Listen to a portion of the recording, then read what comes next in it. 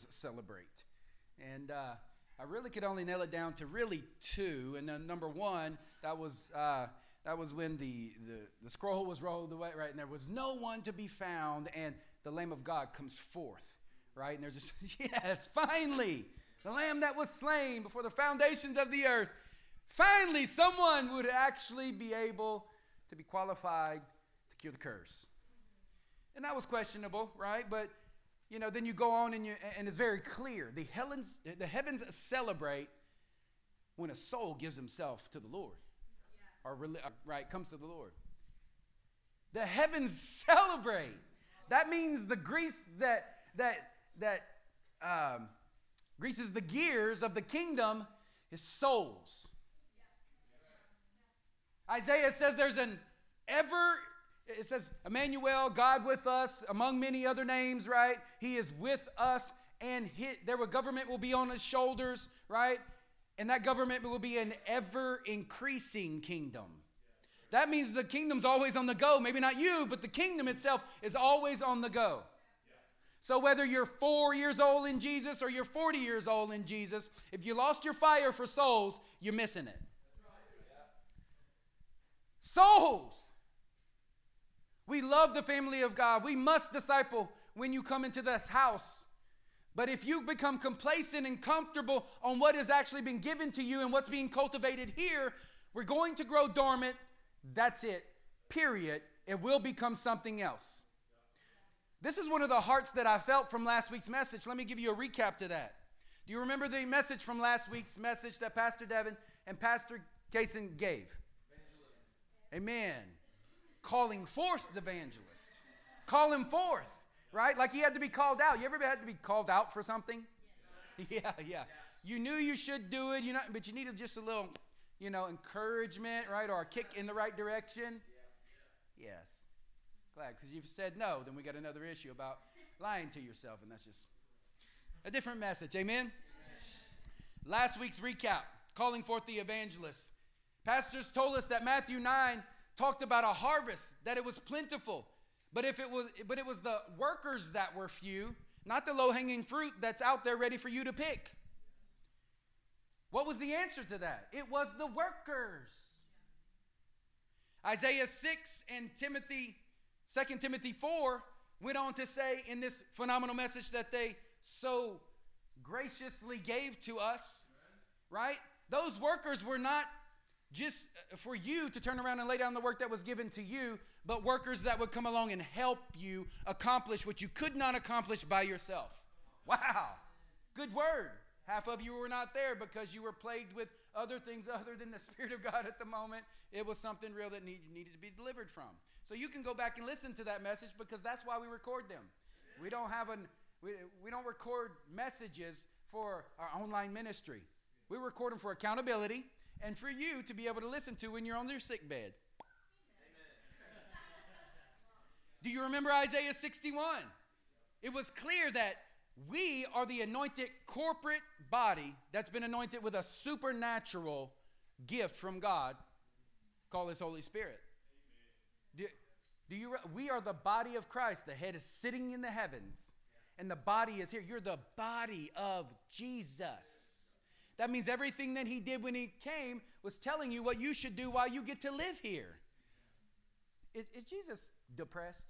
No. Is He just morbidly sitting on His throne? Like, this patience is wearing thin for these people. No. You think He's full of joy? Yeah. You think He's full of power? Oh, yeah. You think He's full of anticipation of the next soul that comes in? Yeah. Then you just got your marching orders. That's who you're to be. On the day that something else is speaking to you, do not negotiate with that. Put it under your foot where it belongs, right? Your foot on the enemy, and say, to hell with that and to heaven with the earth. Amen? Amen? Yeah. Saints, we must break the bondage of fear and self-preservation. That's what was spoken to us. In order that we might live a lifestyle of evangelism that looks just like Jesus did. Not your 12-step do this, or not your conference where you go to get your... No. Just do what Jesus did. You don't have to pray about that. You can read about it. The pastors told us very clear, and listen to me this morning, because if we won't move, He won't move. If we won't move, he won't move. And the church, the body of the living God, if they do not evangelize, will fossilize. Good word, men of God. Saints, Jesus told us in Matthew 6 that we are the salt of the earth. Do you remember? Right? We here at Remnant Church believe that there is an issue in the body of Christ that must be rectified, and we're okay with standing up and stepping up and saying something about it, no matter the persecution it brings. Because if you went to a doctor, you would not want him to just say, "Oh, you're okay. Let me give you a big hug." No, he'd say, "Hey, there's some cancer in there, and let's get it out. It's going to be rough, but we believe that if we point it out, call it out, we can put the hands on it that'll cure it, and you don't have to walk like that anymore." Amen? Well, we believe that there have been many well-meaning men of God that's come before us, right? But when we stop reaching out and crying out and calling forth the evangelists, calling forth those who are not receiving what you have this morning, then men of God will become a monument. Put their name on it. Celebrate it. When they die, people will celebrate them. I don't think those men of God that actually did something with the kingdom would appreciate that. I love the efforts of Billy Graham. And I was really grieved when I saw a statue of him. I don't think that he would actually appreciate that. It misses the point. It deflects from actually the work of God that was going on in his life. Do you know that at the end of his life, that he said it would be better, he would rather have a handful of actual authentic disciples in one city than he would to see souls saved on the entire planet? That's interesting coming from a man like that. He learned something along the way. Saints, the Protestants have long lost their protest. The Baptists have all but seceded the fight to a form without the power. The Pentecostals have chosen tradition over transformation. That is the truth. And praise God, you're not children. You're men and women of God. You can receive truth this morning. Amen? Amen. The charismatics have mostly surrendered to fairy tales and fuzzy feelings, cultivating concerts instead of practicing his presence. That is the truth. But you are the answer, saints of the living God, set apart ones for God's use. Many of you are here because you have participated in those things and you got frustrated along the way, and so you just kind of went and did your own thing. You threw the baby out with the bathwater, and the Lord says, no, you cannot do that. The Messianic believers have blurred the lines by thinking that even though they were born a Gentile, that somehow or another they have become olive-skinned circumcised Jews. That does not help. It hinders. Wow. Paul's letters, saints, were written as though Messiah were coming any day. Do you realize that? The Dead Sea Scrolls that we benefit from revealed a people who were on the move in a desert, separating themselves from the world because they believed the end days were upon them. I actually think it's not wise for you to move into a desert, so I wouldn't do that. But I would counsel you to walk in the same attitude, understanding the urgency that is among us. Why would people live under such an urgency? Maybe it's because they were remembering and reflecting upon the words of Jesus. John 4:35 says, "Do not say, is there 4 more months to the harvest? Look, I tell you, lift up your eyes and see that the fields are white with harvest." I guess that was just good for then, not now. Maybe it's more true then or now. More true now. Saints, those who have lived and died before us did not know the day nor the hour, just like you don't know the day nor the hour. But you know what? They didn't let that cause idleness in their life. They actually used it to their benefit, and it caused something in them to be fueled.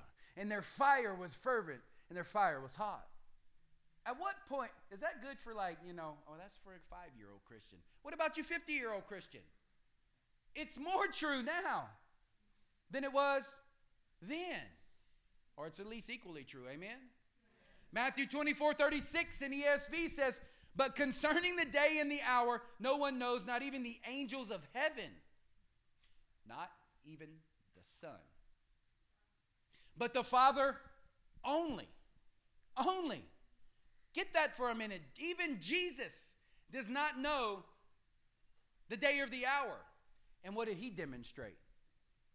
He demonstrated he's living his life 100 today, not reserving something for tomorrow, in eager anticipation of the Father to be known among the earth. Wow. Saints, the harvest is more ready now than ever. Amen.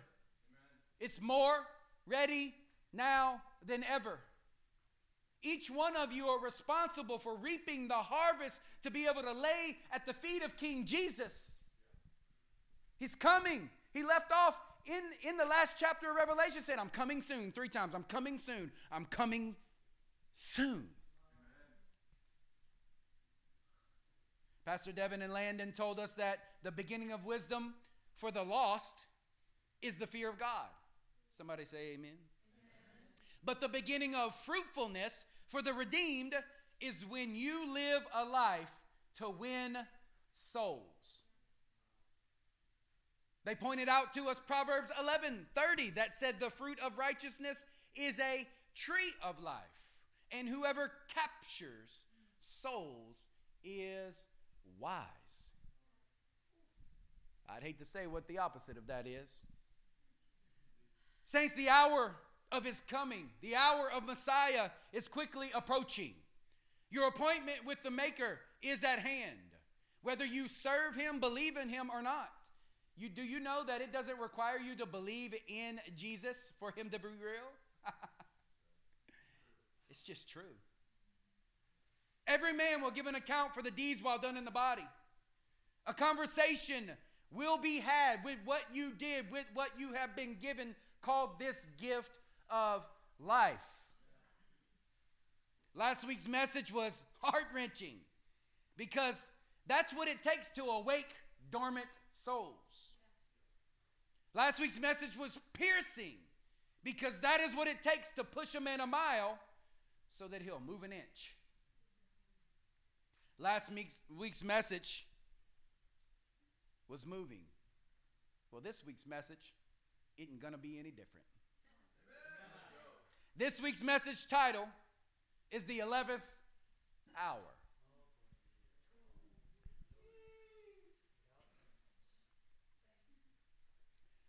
Turn with me to Luke chapter 5 and verse 33. You can say the 11th hour when you get there because you aren't spectators, you're participators in the presence of God and the work that he's doing on this earth, right?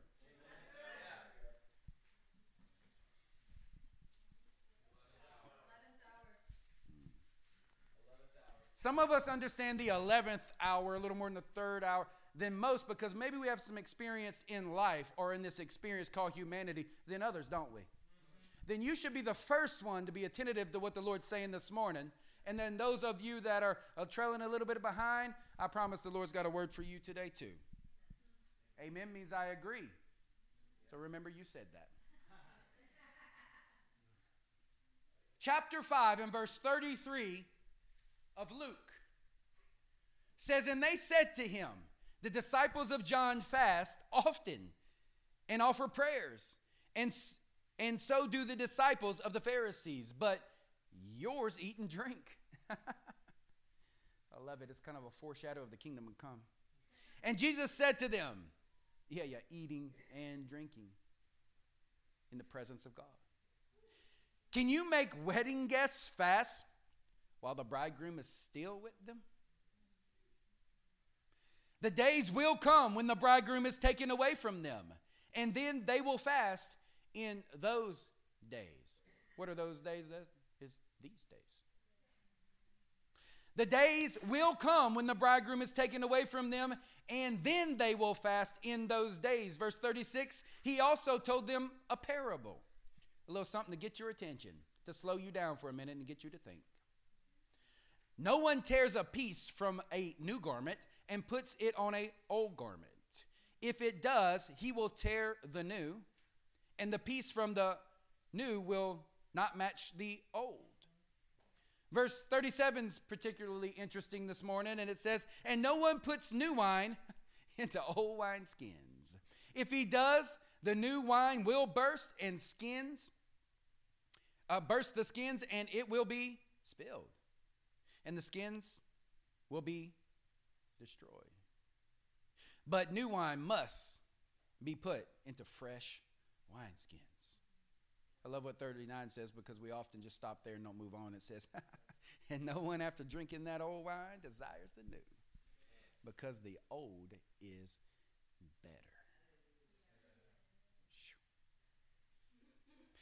We're going to move on from this scripture, because we're going to give it some circular validation, meaning we're going to come back to it at the end of this message, and we're going to build a little context for you so that you can really understand what's going on here. But before we do, I want to tell you two things from this particular passage. Number one, in this passage, Jesus is clearly telling us, hey, something is not right.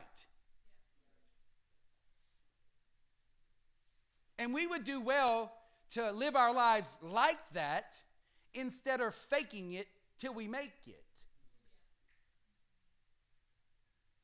It's better to live in the truth that says when Messiah comes, it will be amazing. But until then, I will live a fasted lifestyle that says I will endure in all things, give all things, to do all things that are necessary to win souls along the way.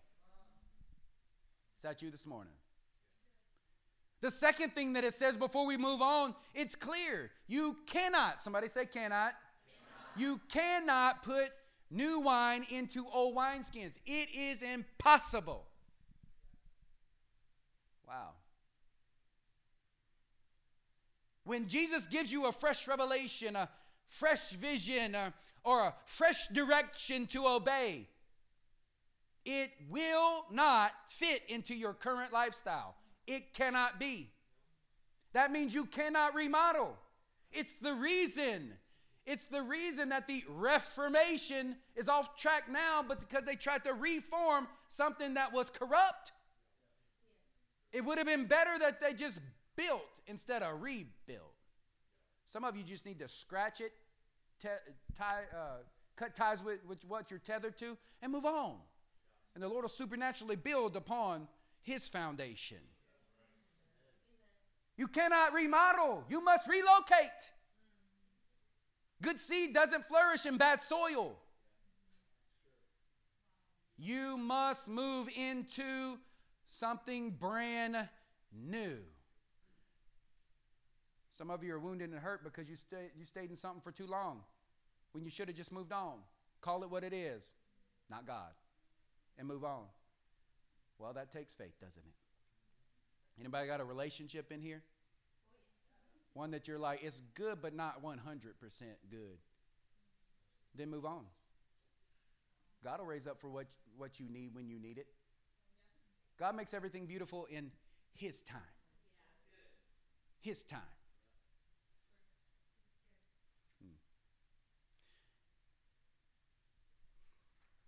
We can't aim for reformation, right? We just have to repent, recalibrate, and follow him. Amen? Saints, this is not about going from something bad to good, because that's what you're thinking about right now. It's from going from glory to glory. Yeah. You understand that? Yeah. Bible says we live in going from glory to glory, meaning like something was good for a time until God said there is something new. We always want to, if you constantly leaving things because they're bad, think about what's trailing behind you. Glory to glory. Man, that was good. That was God. And the river dried up. And he pushed the prophet in a different way. From glory to glory. Man, wasn't it good that Jesus gave his life and, right, died for your sins? Yeah. Isn't it even better that he got about the grave? Yeah. You know why he did that? Because when you were in your grave and you say, I'm with you wherever you're at, Lord, he says, I can't be there because I'm not there, and he already did that. Yeah. You want to be with him? Wherever he's at, in step with him, then you must get up out of your grave. John 5:19 says this, truly, like it's the truth, I say to you, whoever hears my word and believes him who sent me possesses eternal life Man, you don't feel like that on some days, do you? Well, then stop consulting your feelings because they're lying to you. And it'd be good for you not to be led by them because they could be lying to you. He does not come into judgment, but he has passed from life to death. Most of you in here have passed from life to death. Some of you in here wish you would pass from life to death, but you're not willing to follow the one that can do that. Truly, truly, verse 25, I say to you, an hour is coming. You're like, oh man, praise the Lord. And now is here. Oh, whoa. When the dead will hear the voice of the Son of God, and those who hear, Shema, listen with the intention to do what he says, will live. Man, so many people are living, or call this thing life, and you know good and well what you're living is not life. You've settled for less than what the King of Glory has purchased for you. But you don't have to do that any longer. You can choose life. Saints, when you denounced your allegiance to the devil and your flesh, you went from death to life. Can I get an amen? Amen. From your self-centered kingdom to a God's Son-centered kingdom, you went from death to life. Somebody say amen. Amen. The hour has come, he says. Not will come, now has come. Now has come, now has come, now has come. You ever anticipate something and all of a sudden you're like, whoa, it's here. Yeah, that's the kingdom of God, the power of God, the resurrection power of God, life-giving power, direction, answers, healing.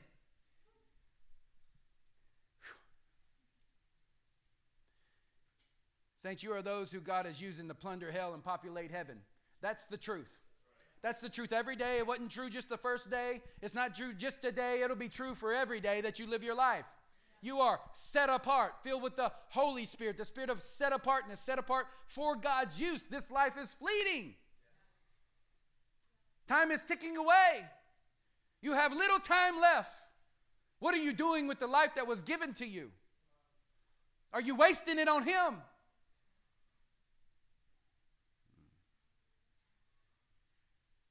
Wow. When I read John 5, I feel an urgency in his statement. Can you feel that, right? I'm just transferring impact to you this morning. Reading the scripture, letting engage with it and say, hey, I'm going to just say what your spirit says to me when I'm reading my Bible in the Holy Spirit. Is that okay with you this morning? Yeah. Let's just share some of my thoughts with you.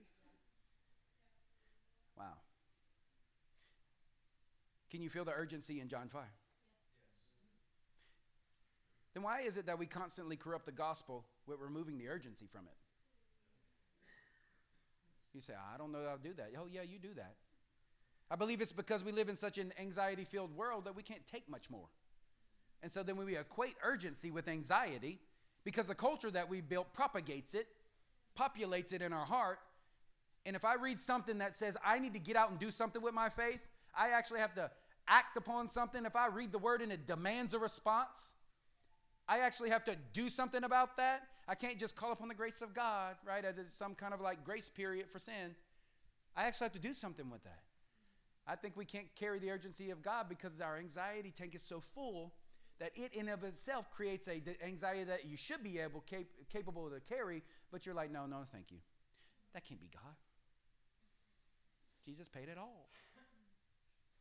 Yeah, he did, and for those too that need you to bring the message to them. I mean, you'd be mad if the mailman down the road was employed to deliver the mail but never really brought it to you, right?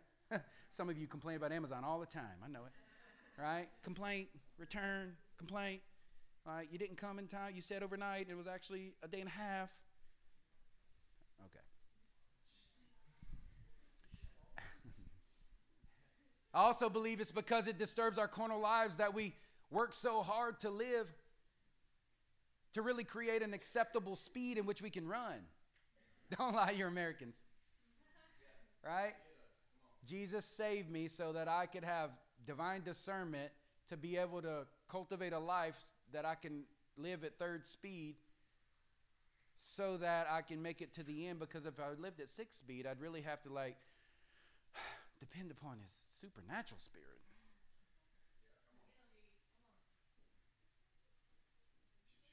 Or I want a moderate dose of the Holy Ghost instead of the fullness of Jesus. I mean, that's really what we want. Lord, fill me with your spirit, but don't make me speak in tongues. Fill me with your spirit, but don't make me say anything, tell nobody, right, or do anything with it.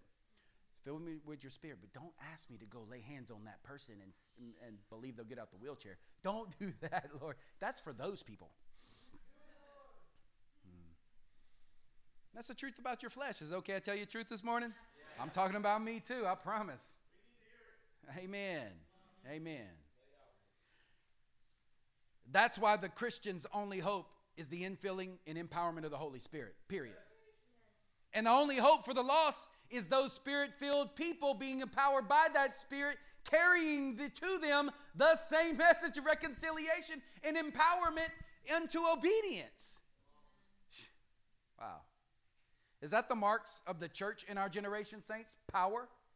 Do you see power breaking out everywhere? Are we praying for it? Do you see a revolution of holy living, or are you praying for revival? If you're praying for a revival, that means it's not vibing.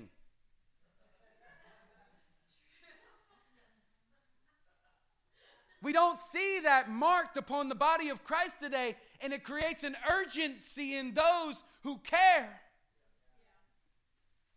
We want revival now. We want your Spirit poured out. You sing it. It's not a lip service, is it? No, it's a prayer.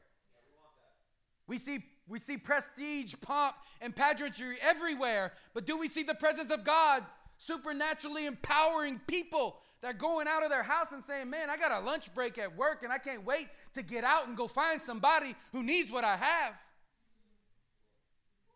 The generals are done. They're done.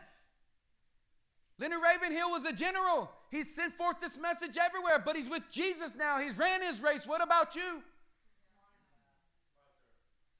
He said the church was married. The original church, first century church, was married to poverty, prisons, and persecution, but today's church is married to prosperity, personality, and popularity. That's a word that echoes from generation to generation to generation, and the man has laid down his torch, and he's waiting for somebody else to pick it up. Greater than that, Jesus was penniless and homeless. He was hated. He was persecuted. He was spit upon. He was crucified. But he was powerful beyond belief. Powerful beyond belief. Maybe he's trying to show you how to be powerful too. Matthew 11:11 says this in the ESV. But to what shall I compare this generation? It's like children sitting in the marketplace and calling to their playmates.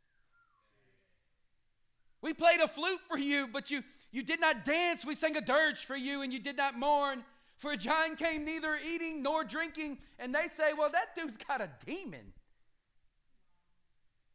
The Son of Man came eating and drinking, and they said, look at him, a glutton and a drunkard. You don't call a man a drunkard that doesn't drink wine, just saying. A friend of tax collectors and a friend of sinners. Yet wisdom is justified by her deeds. Saints, when you play a wedding song and no one sees a reason to celebrate, or you play a funeral tune and no one mourns, something is not right. It creates a fantasy world you like to live in because you really want to seclude yourself from the world instead of separate yourself unto God's will.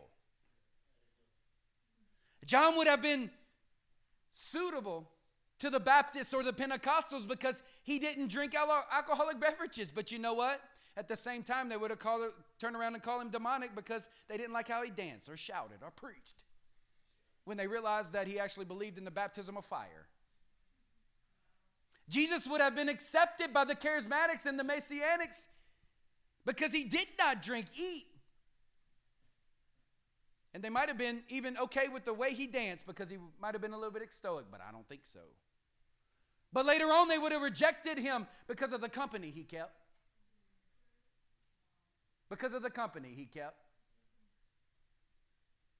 Dylan Hutchinson got an inlet to a man's heart sitting around a fire at a cigar lounge the other night, where we were roped in to a conversations with 5 or 6 people.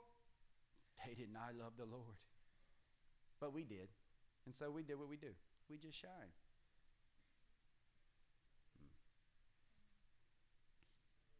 Something is wrong when our churches are filled with just Christians, saints. Something is wrong when we aim to fill our churches with believers instead of fill our city with transformed unbelievers. Something is wrong when our lives make sense to those unbelievers. Something is wrong when all of your friends are saved. Something is wrong when the mentality that creates that type of culture dictates your decision making. Something's wrong. But you know what? Something's right also. Something's right when unbelievers are skeptical about your way of life. Something is right when the religious are critical of the pace in which you follow Jesus. Something is right when your churches are full of sinners that are being discipled by Christians that overcome that same sin. Something's right. Something is right when your friends are questionable and your family is not. Because you know, you live in the family of God. Why do you think that Jesus' last commission to us was go and make disciples? Because disciples aren't born, they're made. And if you don't make them, who will? Saints, if you have been born again and lived more than 3 years, is that in the kingdom, raise your hand. And I have not made one disciple, then you're behind the mark. And I'm here to tell you today it's the 11th hour. It's the 11th hour. It is not the 3rd hour. Parents, I'm not talking about you and your children. They had to follow you because you fed them and housed them and you spanked them. I hope you spanked them. But have you produced others that did not come from your body that are better than when you started? Have you leveraged your life to someone else who is trying to follow Jesus, not really sure about it, falls down at times, and because of you, they learn how to get up, stand up, and be filled up, and move forward? Yeah. Then you have made a disciple. Praise God. Because you fulfill a commandment. Wow. You know what a disciple is, right? Someone who is like attracted to the Jesus that's in you. Who loves to follow your lead because they have learned to trust your life. Not just you and your humanity, but the divinity at work in you. Someone that is so inspired by your life that they actually want to hang around you. Someone that is affected more by the transfer of inspiration from your life than the transfer of information flowing out of your mouth. They can get that on Google. And when they do, then Google becomes God, and well, that's on you. Someone that is becoming family to you, like not a cliche token kind of thing you put on the back of your bumper sticker, the body of Christ is a family. Oh, you'll know a family when you're in one. Because some days you like them, some days you love them, and other days you just don't. Wow. This is what it's all about, saints, and we got to get back to the heart of worship. Yeah. And see, you equate worship with music. No, it's much more than that. Proverbs 11:30 said to us, the fruit of righteousness is a tree of life, and whoever captures souls is wise. Right? Anybody ever eat fish? Yes. Somebody else captured it for you, but you ate it? Yeah, we got to get past that, saints. You got to go capture some souls. It's a tree of life, it says. That to me, that sounds like a community of people that create refuge.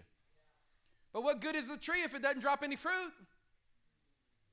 It's just a gathering place where you die in the elements because it's good for a time, but before long you have no nourishment because they're not reproducing. That tree of life is a family of souls. It is what you were, but now are. Death to life. Saints, that is what each and every one of you are called to be a part of this morning. That is what each one of you are called to participate in. A tree made of many branches, amen? Yeah, placed in one place. Somebody say one place. Now, let me ask you something. How important is it that we spend our lives, spend our savings, spend our resources, spend our energy, spend our talents building the community, not of spectators, but of participators, that your Bible calls workers? Some of your translation says laborers. How important is that? It's everything. You already been given salvation. What are you going to give back? You can't. What do you give the king? There's nothing you can give him. You know what he loves? He loves for you to give others. He loves for you to spend your resources, your life, leverage yourself, right? So others might have an easier route than you did to get here. Wow.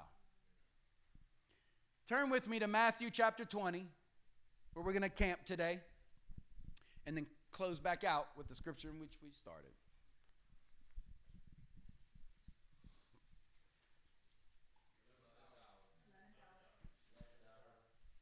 Amen. Somebody's listening. That's good news.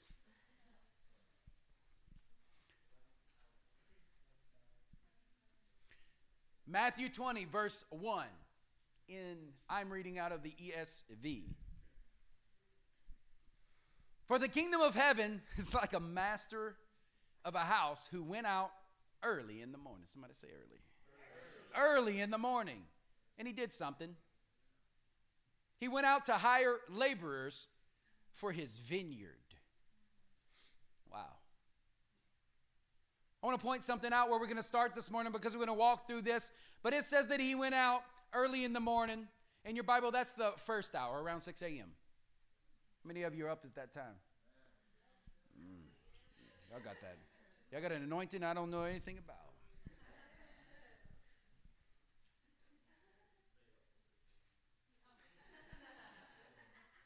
Let me ask you something. How many of you were saved by God for God? How many of you know you were saved by God for God? Not saved by works, but indeed saved for works. Saints, when we pay a price for something or for someone's time, what do we call that? We call them laborers, employed, hired, right? Have you ever paid for somebody's time? When we pay a price for someone's time, we call them laborers. This passage is going to go on to tell you that you were hired when you were paid for by the blood shed on the cross. I had a question for you. How much more would you require Jesus to pay you for your labor? How much? Personally, I feel like I've been overpaid. Anybody with me? Yeah. Laborers, it says, laborers. Saints, we hate that word because we think that that has something to do with earning your salvation. But those who have journeyed a long time in salvation understand that has nothing to do with salvation, but rather what you do with it. This is talking about what you do with your salvation, what has been gifted to you, how to actually live in the vine, to live inside of this thing that you have been invited into early in the morning. It says that the master of all men, went out early. Saints, that's the first watch. That's dawn. That's early when some of you are up. We have been given an invitation to come and work in the vineyard. This is what this parable is telling us. One that would make some of the finest of fermented beverages. New wine, it says. New wine. Somebody say new wine. New wine must be placed in new wine skins. I heard said somewhere. The master's business was to invite and find people that would be willing to subject themselves to a life cultivating something that would in the end become old wine. Think about that for a minute. The first watch was around 6 a.m.-ish, and that means that that these people would have had to make the choice to awaken from their sleep or to remain asleep in the light. What an interesting challenge. Have you ever been there? Do you remember when you were first awakened to the truth? Do you remember? Has it been too far? You should probably repent and reflect so that you might be rejuvenated. Do you remember when you first devoted your life to Jesus? And the way that was devoted to him now becomes yours. If not, then you know what? That means you're still asleep in the light or asleep in the night. You must awake because the hour is at hand, and it might just be your finest hour. Look what he goes on to say. He says in verse 2, after agreeing with these laborers for a denarius a day, he sent them into his vineyard. And going out about the third hour, somebody say the third hour, he saw others standing idle inside of a marketplace. And to them he said, you go into the vineyard too, and whatever is right, I will pay you. How many of you ever agreed for a fair wage? How long did you go before you wanted to get paid more? Yeah, something's not right. Verse 2 says, don't you feel like the eternal life you received in exchange for your temporal life you gave away to Jesus was a fair wage? Nah, at least it says that to me. For whatever may be asked of you in the future has already been paid for.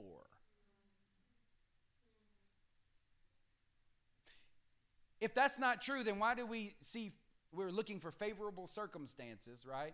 And the favor of God clearly in front of us to move forward in faith, right? You're like, I don't know, I don't do that, right? But then you ask something more of God before you actually do what he asked you to do. I want favor, Lord. Anybody ever pray for favor? I pray for favor. Yeah. Lord, if there's favors on that, I'm going to do it. Really? No. No, if the opportunity for faith is there, I'm going to do it. Yeah. And then I know your favor will come, not the other way around. Wow. Saints, if we're honest, it's because we are making sure that we get paid for our efforts. But you've been already paid, right? Verse 3. In the first hour, watch this, he invited those who needed to be awakened. But in the third hour, he paid wages to those who were standing around idle and doing nothing. He's got some different qualifications than I have. I'm not going out looking for the lazy dude on the side of the road. I'm looking for somebody who's working and trying to poach him. You know what I'm saying? The Lord doesn't think like me. I need to learn to think like him. Wow. You know, it's a funny thing. I really think that's most likely what we find in today's modern evangelical marketplaces as well. People doing nothing with what has been preciously given to them. It hurts to watch that. Of course, y'all don't want the truth. They just want me to say something pretty to you this morning. It's not you, saints. It's not you. If that was you, you'd go find the most prettiest little building out there with a steeple on it today to tickle your fancy. But you didn't. You came to a humble little place in the city of Denton that's going to make the most impact in this place. Just saying. We are like those who answered the call to do the work in the vineyard. Amen? Right? Yeah, you're those workers, those laborers. And listen to what he says to those type of workers. I will give you what is right. Not what is fair. What is right. Man, the vineyard begins to just immediately have a work on the people that it invited. Romans 6:23 says the wages of sin is what? Death. The wage is a payment for your efforts. And you know what? When you realize that because of sin, that's what you really deserve is death instead of life, you'll be just fine receiving what's right instead of what's fair. You know what, Lord? I'll just take what's right. We'll forget about what's fair. That argument's over. I know what I deserve. I'm going to receive what you deserve.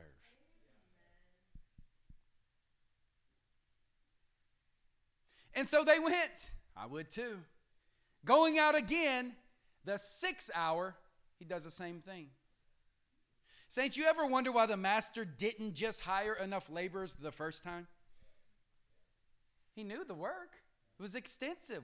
Why didn't he hire them the first time? Doesn't the master know the amount of work that needs to be accomplished? Of course he does. Saints, as a pastor and a church planter, I've noticed a little bit of wisdom of God. Can I share it with you this morning? The truth is that those hired at the 1st hour show up solely by invitation, but become burdened when they see that the work that is needed is far beyond what they could actually do, and they're the ones that start praying for the souls. There's incentive there. And you know what? The Lord answers their call. They're the ones who labor the most with the least tools.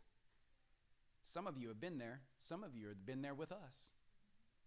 They are the ones who labor the most with the least tools, but it makes them the ones who genuinely pray and pay the most for those who could possibly come next. But they become weary in the waiting, saints.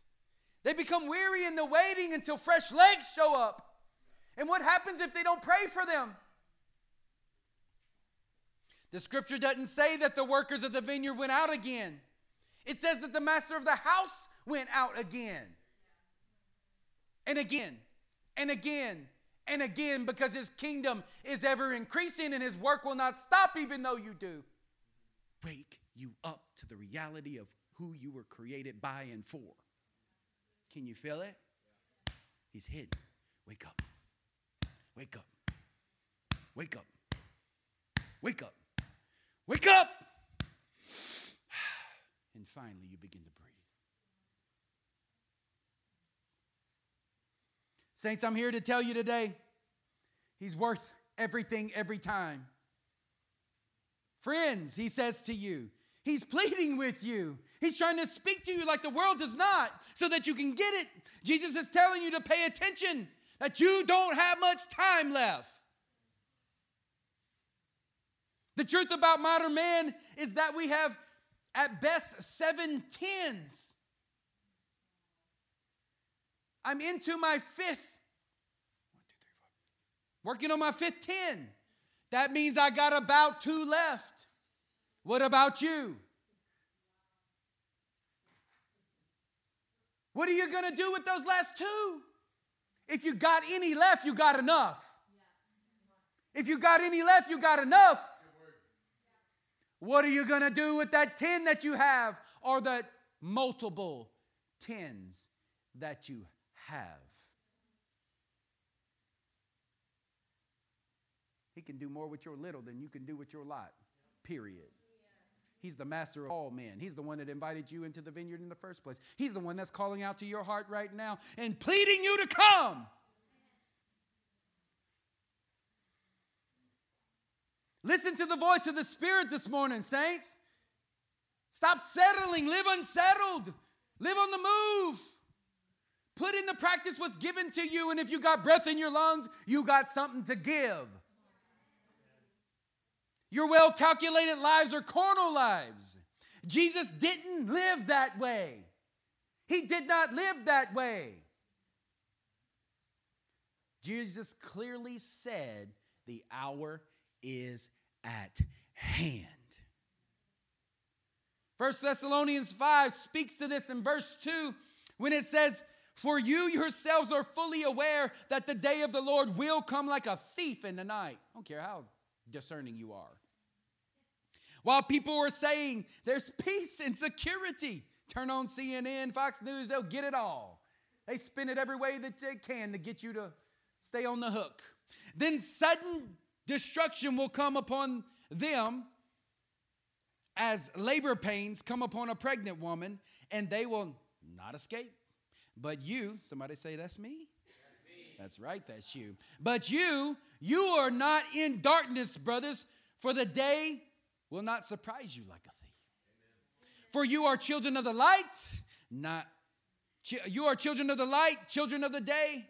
We are not of the night or of the darkness.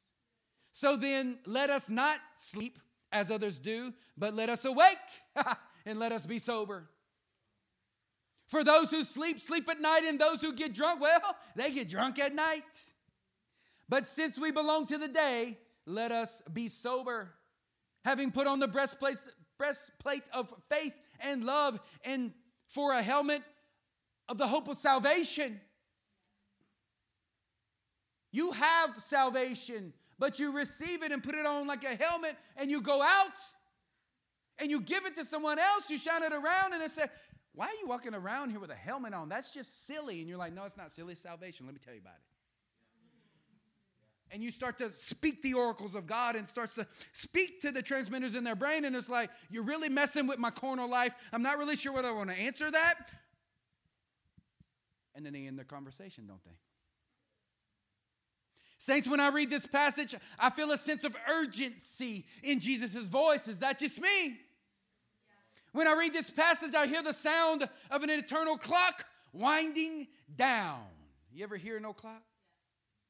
When I read this, I get this feeling that Jesus is saying to us, we do not know the time nor the day, but we must not waste time because souls are weighing in the balance. Do you care?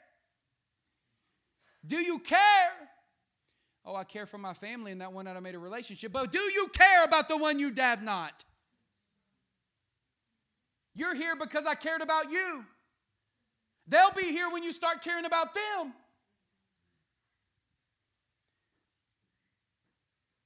Verse 6. The 11th hour. And about the 11th hour, he went out and he found others just standing around. And he said to them, something he didn't say to the rest, why? Why? He held them accountable. Why? Why do you stand here idle all day long? And they said to him, it's probably because of you, because you didn't hire us. And he said to them, all right then, try this shoe on. Go work in the vineyard. I love that. I mean, he didn't correct them. He invited them. I told you he thinks different than me. Saints, I believe this is our generation. The sun is setting outside. It's getting harder and harder and harder to see. Those outside the church are standing idle inside of a marketplace where the lost are.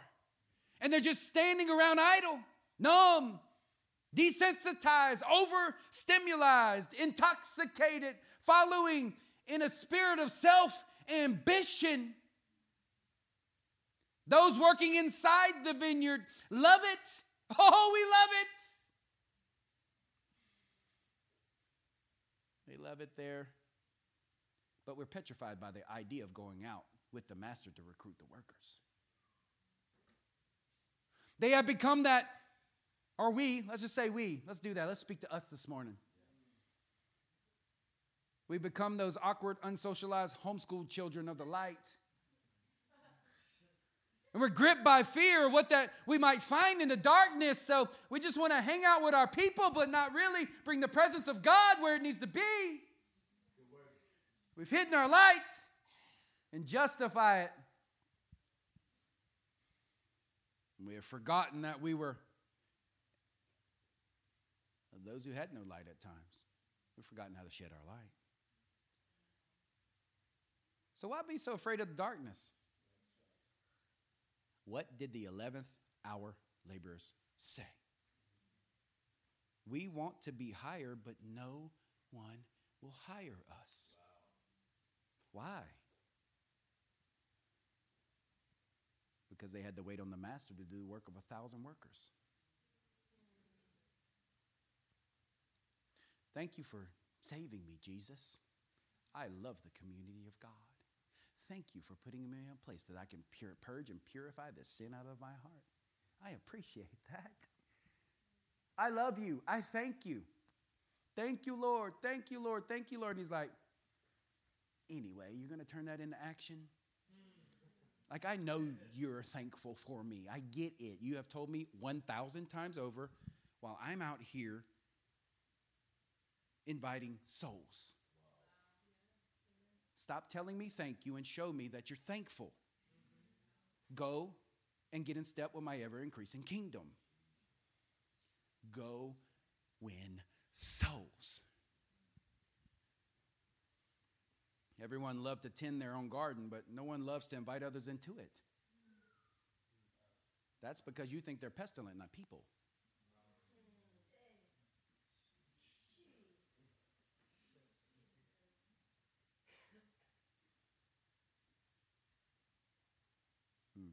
Wouldn't somebody really want to be invited into the beautiful life that the Lord's given you?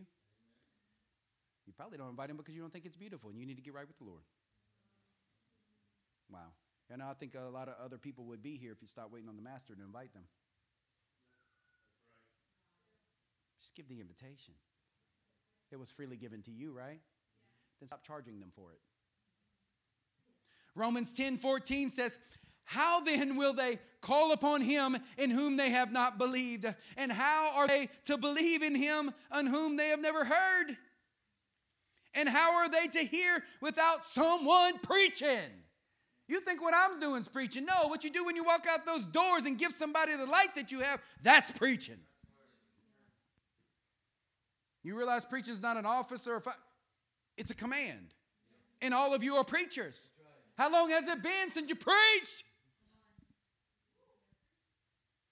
And how are they to preach unless they are sent?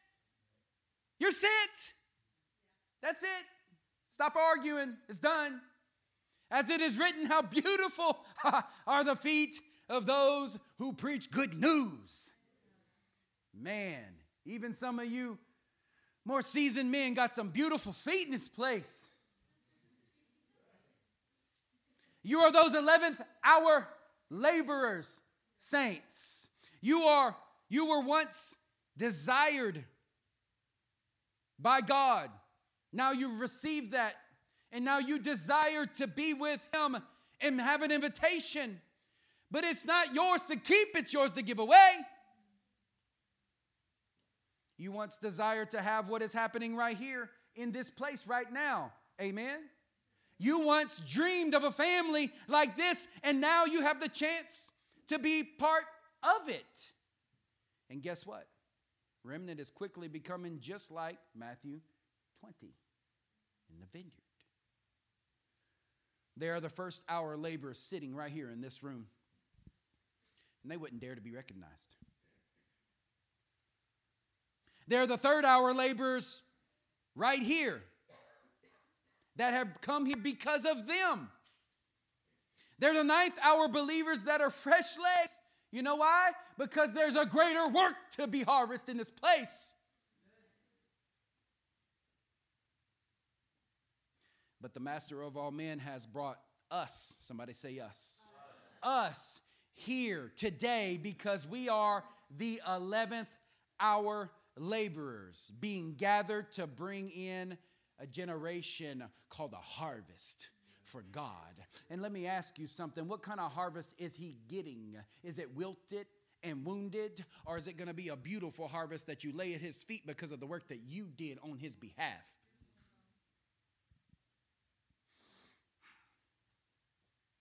The 11th hour laborers are those who can feel the urgency in our time to win souls at all cost.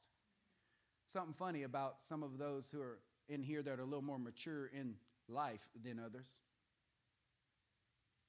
Stop to care about all that other stuff that you used to think would bring you life because you realize it doesn't anymore. And so you just cut it off and free yourself that you might actually be useful for the king.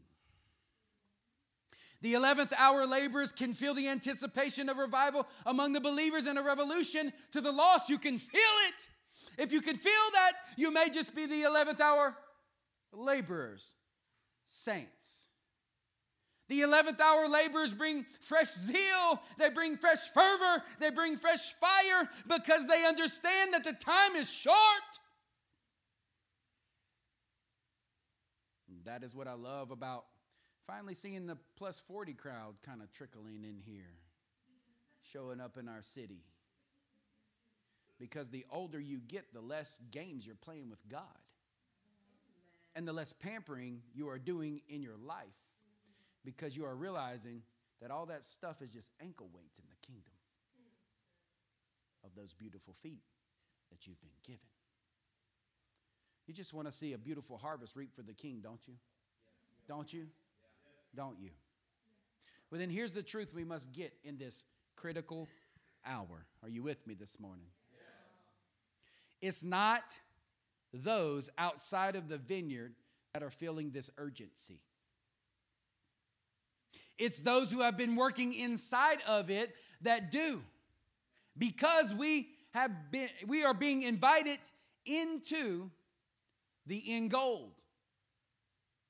The process that takes place after you've answered the invitation. You see, the vineyard removes the vanity left in your life. The vineyard is the only thing that removes the vanity left in your life, because the invitation was never about what was produced from the vineyard, but rather what it produced in those working inside of it. Outside's no hope unless the workers go and give the invitation. Inside's the hope, but the hope is that you work the vineyard. In Matthew in verse 8 it says, "And when evening finally came, the owner of the vineyard said to the foreman, 'Call the laborers and pay them their wages, beginning with the last up to the first.' And when those hired about the 11th hour came, each of them received a denarius. Now when those hired first came, they thought that they would receive more." Man, there's a lot of things that grow in the vineyard over time. It just depends on what labor you are and what we're talking about. "But each of them also received a denarius, and on receiving it, they grumbled at the master of the house. And they said these last worked only 1 hour, and you have made them equal to us." Oh man, that's so much of our pastoral work.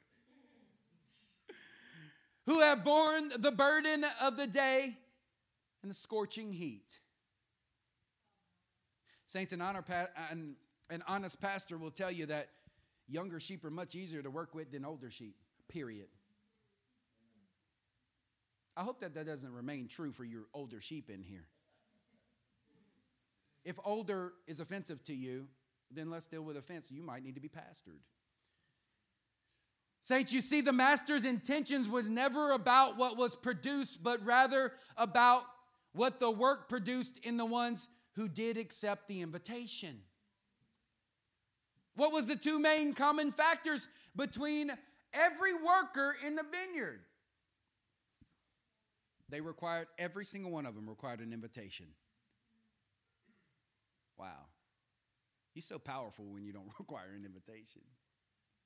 You just know you already have one. And number two, whether they knew it or not, somebody say all of them were making a stand in some form of idleness and calling it living in the light.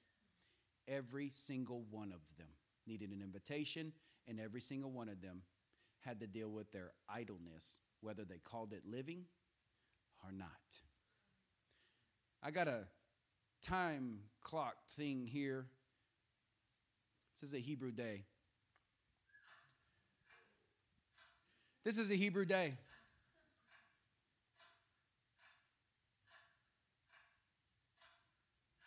And the part that's lit, the first hour, the third hour, the sixth hour, the ninth hour, and the 11th hour, you might recognize.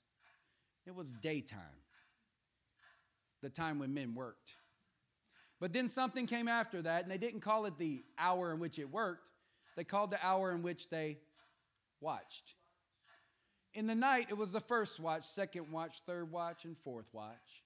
And Jesus said, you need to get to work because night is coming when no man can work. Why? Because all they do is watch. All you do is watch. Saints, either you're making a stand inside of darkness, or you're living in the light. There's no middle ground. Either you're making your stand in the middle darkness, or you're living in the light. How would you know? Because watchers don't work. They just watch. If you're watching and admiring while others reap the harvest, you are standing in darkness, not working in the light. Do you admire other people who are reaping a harvest? You're like, yes, I love that. And by proximity, I feel like the presence of the Lord. That's riding somebody else's coattails. You're watching, you're not working. If you are reaping a harvest of souls and surrounded by new disciples, whether they are stellar in their behavior or not, you are working in the light and being an example for those who are standing idle in the night. Saints, the truth is, even after you receive the invitation, you can still bring darkness into your light. Jesus said it, if the darkness in you is light, how great the darkness. How many of you are first and third hour Christians? Many of you. How many first and third hour Christians pray for certain families to grow? But now that they are here, you grumble in your hearts because the ninth hour laborers who you prayed for in the vineyard get the same treatment that you get. They get the same time that you get. You see some ladder to climb, so when they get a promotion in your eyes, you grumble about it. But it's not a promotion in the eyes of the Lord. It's simply what they're called to be. That is a prison mentality, not kingdom mentality. And you were not intended to make his palace a prison, saints. How many of you ninth hour laborers are sitting in this room here today because the master has drawn you here and you are still waiting for the invitation that's already gone out? What would they have done if the sea had split and they just looked at it and marveled at it and thought, man, God, you're awesome? How many of the 11th hour believers actually made it through when the sea started collapsing behind them because they were just a little bit behind in doing his will? Saints, if you're here today, don't be so naive to think that you got here by your own power or your own invitation of your loved one. It's the presence of God that put you in this place that you might hear the truth of God and answer it finally.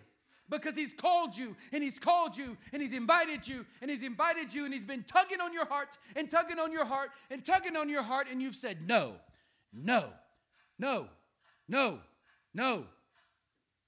But you can say yes to the dress today.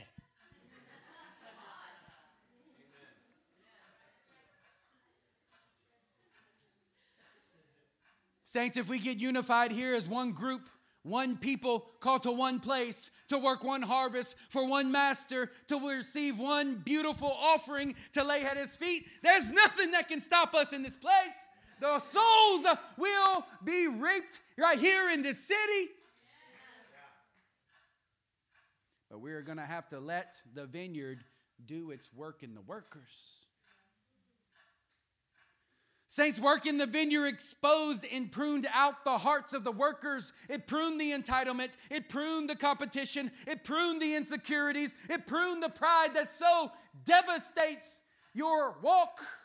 It pruned it out of the workers. So don't you think that the master of the vineyard knew this would happen when the only qualifications he required was simply to accept the invitation and agree to receive what was right? Do you care about your own life more than you care about what's right? Do you care about righteousness?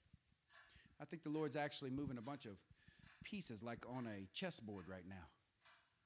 And his hand's upon each one of your lives and your family. And he's like, I'm going to move you over here because I got a checkmate coming for the devil.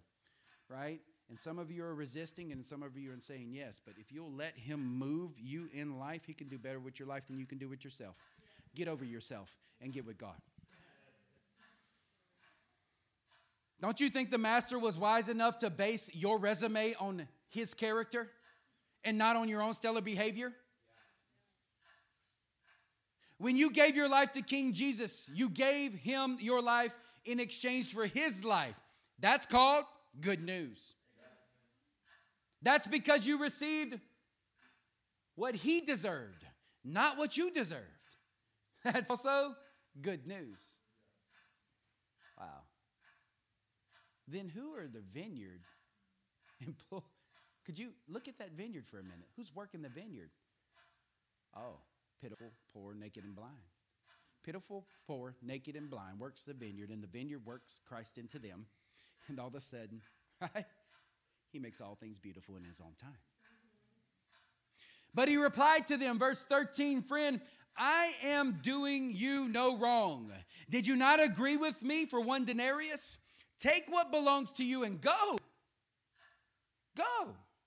I choose to give to this last worker as I have given to you. Am I not allowed, I love this, to do what I choose with what belongs to me? Do you think he was talking about the vineyard? No. He's talking about the worker. Or do you begrudge my generosity? So the last will be first and the first will be last. Friends, he says, not a dog, not a slave, friends. He speaks to you as a friend, even though you're not being very friendly in the moment. It's a scary and merciful thing that the master has a reason. It's scary and merciful that he even reasons with you. He doesn't owe you reason, entitled believers, because he already paid you. He already paid the price. Idle people have no desire to work in a vineyard, but he put one in you. You see, you all came to this place really with selfish motives, and the vineyard works them out of you. He knows that about you. So get over yourself and get with God, because you already got the invitation, no matter whether you have selfish motives or not. You have to let them taste the wine. Okay. Why work in some place that produces wine in the first place? Because what you bring out, workers, they taste it and they're like, oh, I like that. Where you get that from? Hey, listen, come on work in the vineyard. I'm going to do one better for you. I'll give you a glass of wine, or I can teach you how to make it. And they're like, I don't know, that sounds good to me, right? So they come, and they keep on coming.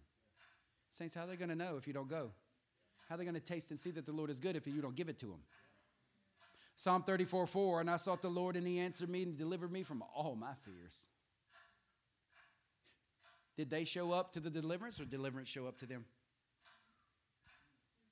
Saints, many people admire what we do here, but those who stick around, they're the only ones that really taste the old wine. They're the ones that really only, people show up on Sunday all the time, and I'm like, amen. That's good. That's taste. But what we do happens in between the meetings, and so those are the people who actually understand and get intoxicated by what the Lord's doing here in this land. God's raising the Gideon's 300. He's raising a people who work the vineyard and turn around and go give what was worked in the vineyard. Those who have stopped negotiating with God about whether their entire life belongs to God or not. I mean, you should have done that the day that you gave your life to Jesus and not renegotiated ever again. Those who have stopped worrying whether what they get paid. They don't care if they have been working in the kingdom for Jesus for 30 years. They don't care about that stuff anymore. They're willing to lay down what the Lord's given them because they understand the urgency of the 11th hour. They can feel it. They can hear it in their souls. They are willing to lay everything down because the time is growing short. They don't want titles. They don't want fine houses. They don't want recognition nor reputation. They're not living for these things. They don't want retirement. It's not a thing in the Bible. They want souls. Their lives belong to Jesus, and their lives are leveraged for the gospel. Saints, those of us in this room that have been serving Jesus for more than a decade should be excited about the chance to bring new souls. They should be excited about the fresh legs that come. They should be excited about the men and women who walk in here and are called to be pastors, and all of a sudden they become them. There's no competition left in your heart. There's no insecurity that says, well, what about me? They don't care about that stuff any longer. Oh man, well, I've achieved this in the kingdom, so then I should get paid a little more than I got paid on the first day for Jesus. I am owed something. No, lay that garbage down, and the next generation will rise because of you. Old legs need fresh legs, saints. Fresh legs need old experience. This is the 11th hour. Time's almost over. And our chance to reap a beautiful harvest is now. Somebody say now. And we're going to do so if we get out, just get over ourselves and get out of the way of God. Because the master of all men, his invitation is constantly going out. Luke 5:33. Back to where we started. And they said to him, the disciples of John fast and offer prayers, and so do the disciples of the Pharisees. You know what the Pharisees were? They were looking to get paid for what was fair. Piece from a new garment and puts it on an old garment. If it does, he will tear it. And the piece from the new will not match the old. Doesn't work, so stop trying. And no one puts new wine into old wineskins. If he does, the new will burst the skins, and it will be spoiled, and the skins will be destroyed. Man, we destroy so many things. At least opportunities, don't we? But new wine must be put into fresh wineskins, and no one after drinking old wine desires new. Man, us charismatics, we love to talk about that new wine. It's a good, it's a terrible destination. Fantastic start, terrible destination, because the old wine's better. Saints, wine was held either in jars of clay or wineskins. And why is that important to you this morning? Because when you put new wine into wineskins, it means you were going somewhere. You were taking it on the go with you. So if your wine was in a jar of clay, it was for your house, because there's new wine in this house. Amen? There's old wine in this house, but it's in a jar of clay. But if you would put it into a wineskin, it is because you needed to put it on your side, and you were on the move. You were taking it to somebody, for somebody. Are you getting it this morning? Saints, when Jesus uses the wineskin here, he is making sure that you know that he was talking about a people who would live their life cultivating new wine, but live a life always taking what they were producing to someone else, that they could taste and see that the Lord is good.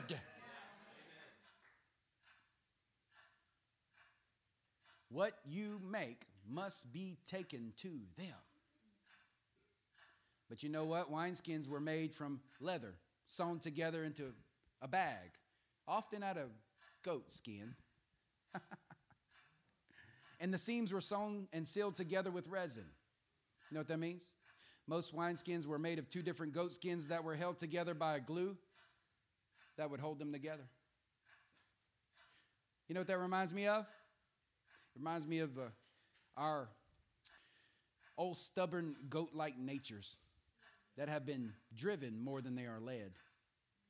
It reminds me of many of you and me that are learning to do life together and being bound together by the love of God and held together even though we are old stubborn goats. And it reminds me also of the mercy of God to fill an old stubborn goat-like people with precious wine, because he's willing to work through you so that they get some of what you have.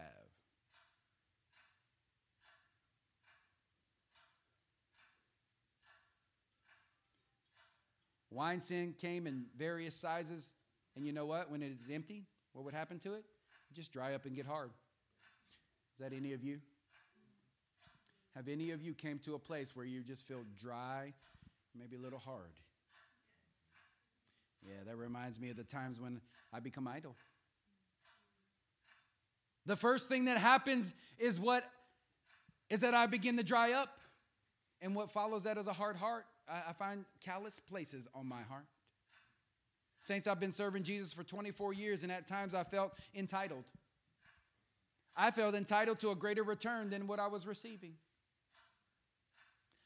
I have complained that other people were advancing while I was not, and I have become overly aware when others get the same return as I do, even though they have done a fraction of the work. And you know what that gets me? Absolutely nowhere. Who wants to go nowhere in life? Who is nowhere in life? Then listen to what the Lord's saying to you this morning. When this happens, wineskins would need to be softened by soaking them and treating them in oil, to prepare them to hold wine again. Some of you need to hear that word because you're not beyond repair. A shriveled up old wineskin is not a pretty thing, but it doesn't mean that its purpose is done. There is hope. There's hope in the baptism of the Holy Spirit. There's hope in immersing yourself in the oil. There's hope for you dried up wine skins. God loves to bring fresh legs, saints, to those things in your life that just seems too far gone. Why? Because it's the 11th hour. It's the 11th hour. And he needs the workers. Saints, when I have come to these places in my life, it's been healing. I've come to these places in life of healing, and it came to let me know to let go and let God do what? Strip me of everything. How many of you want to do that?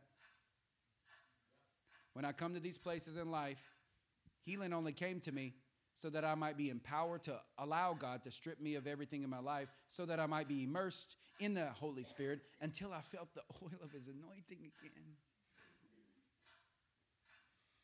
Man, if you live a little bit in the kingdom, if you work the vineyard, you're going to get to a dry place. But it's only because God's going to allow you to feel the anointing oil once again. And the only way you get that is to saturate that old dry goat skin of yours into his anointing so that he might see that you can live again. It's not because of you. It's for him. There's a harvest of souls that need to be won, and he knows he's willing to deal with you. He'll raise you from the dead if necessary.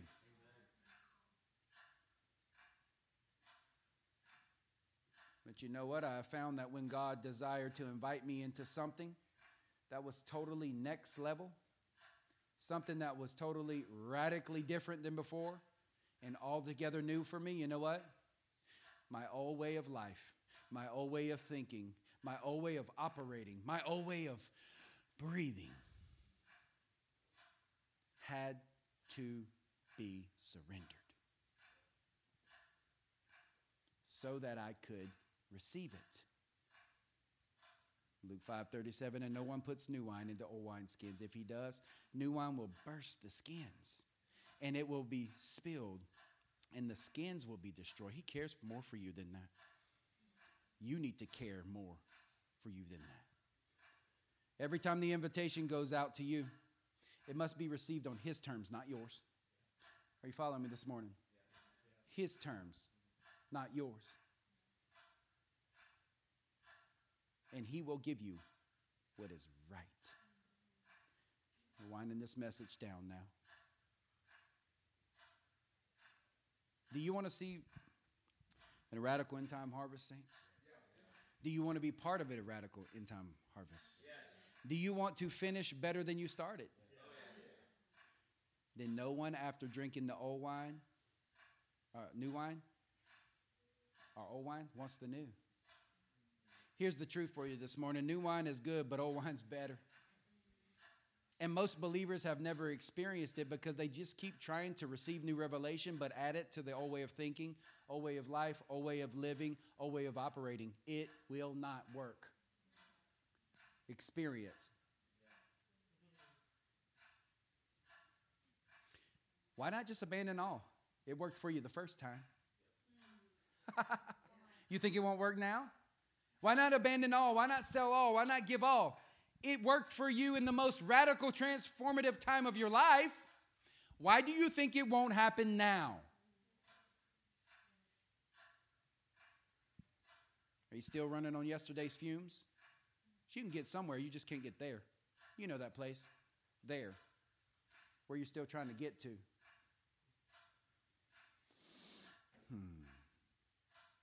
I don't want to present old goat skins to my God. I want to present to him something fresh and new. You know the beautiful thing about wine? New wineskin and new wineskins, they grow together. They grow together. That's how they survive the new anointing. That's how they survive the new season in life. That's how they survive what's coming next. Wow. And whereas old wine, guess what? That old wine is rich. It's potent. It's powerful. It's intoxicating. You know what? And you can't be taught about it. You can only experience it. Or you just settle for the new wine over and over and over again. Today, the beginning of tasting old wine is to begin to live out old ways in your Bible. We look at our word and we call it archaic. We call it everything else, as though it was good for them but not good for now. But we need to return back to live like the apostles lived, like Paul lived, right? Like Jesus lived. Do you know the apostles lived like it was the 11th hour? Oh, yeah. Paul lived like it was the 11th hour. John lived on the Isle of Patmos because he knew it was the 11th hour. Jesus lived like it was the 11th hour. And this is what the Spirit is saying to the churches right now. There is no time to waste. It is the 11th hour. Jesus said it. It's true. It's now. It's getting dark outside. Spiritually, you can see the sun going down. Many of you have wasted your life on saving your life when Jesus is the only one that can do that. It's time that you waste your life on Jesus and he will save it. It's time that you waste your life on him. Wasting your life on Jesus is no waste at all. The time is ticking by. Matthew 24:36 says this. But concerning the day and hour, no one knows, not even the angels in heaven nor the Son, but only the Father. That was the reason that he held that to himself. It's supposed to be healthy for you. For as it was in the days of Noah, so it will be in the days of the coming of the Son of Man. In the days before the flood, there were eating and drinking, marrying, giving in marriage until Noah entered the ark. And they were unaware until the flood came and swept them all away. So will it be in the coming of the Son of Man.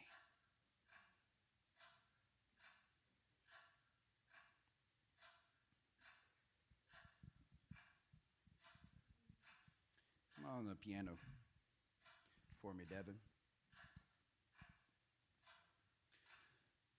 What is keeping you from answering the call this morning? Are you waiting for an invitation? Because you got one. What's keeping you from answering the call? Do you think you already answered it? Because you answered it in the first hour, or the third hour, or the 6th hour? or the 9th hour. Is that your excuse? Because it's the 11th hour. And night is coming where no man can work. You must answer the call. What is it? Are you the prophet hiding in the cave, waiting just to kill himself like Elijah? You're resting on your accomplishment from many years before? What is it?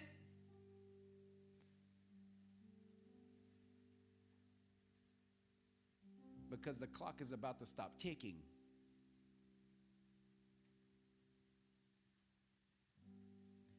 And silence is a loud voice. Are you the widow preparing your last meal for you and your son to just go and die? Are you the woman at the well contemplating your next marriage because you think that's the answer? Are you the disciple who rejected Jesus and you're sure it's over, so it's just time to quit? Are you the doubting Thomas, refusing to move forward because of your broken heart?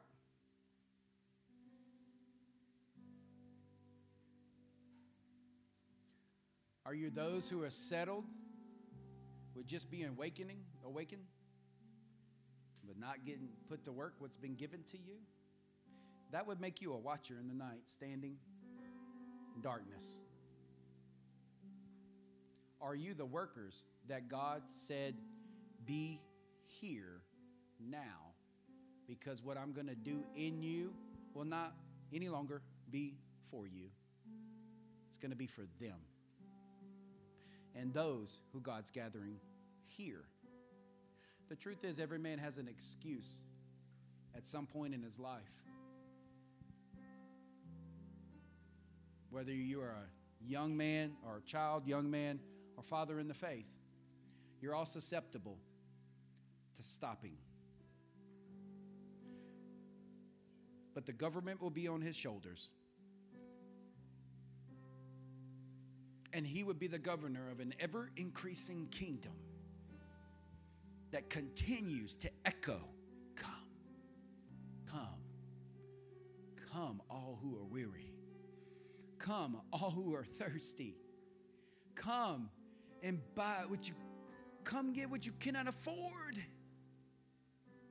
Come and receive what you could not purchase. Come. Come. It's the 11th hour. And time is fleeting. It's the rate of decay, and you can feel it. And you've been given life, and they're still participating in death. And you must receive a greater experience and a greater anointing. You need a new transformation for a new wineskin. Don't be a spectator. Be a participator and stand up and step into the presence of God and say yes to Him, because you can feel the urgency. You can feel the mercy and the grace of the defibrillators on your chest, trying to awaken you to the reality of the kingdom and the times in which we live in. Awake, saints, and arise and work what is given to you. Stand with me this morning.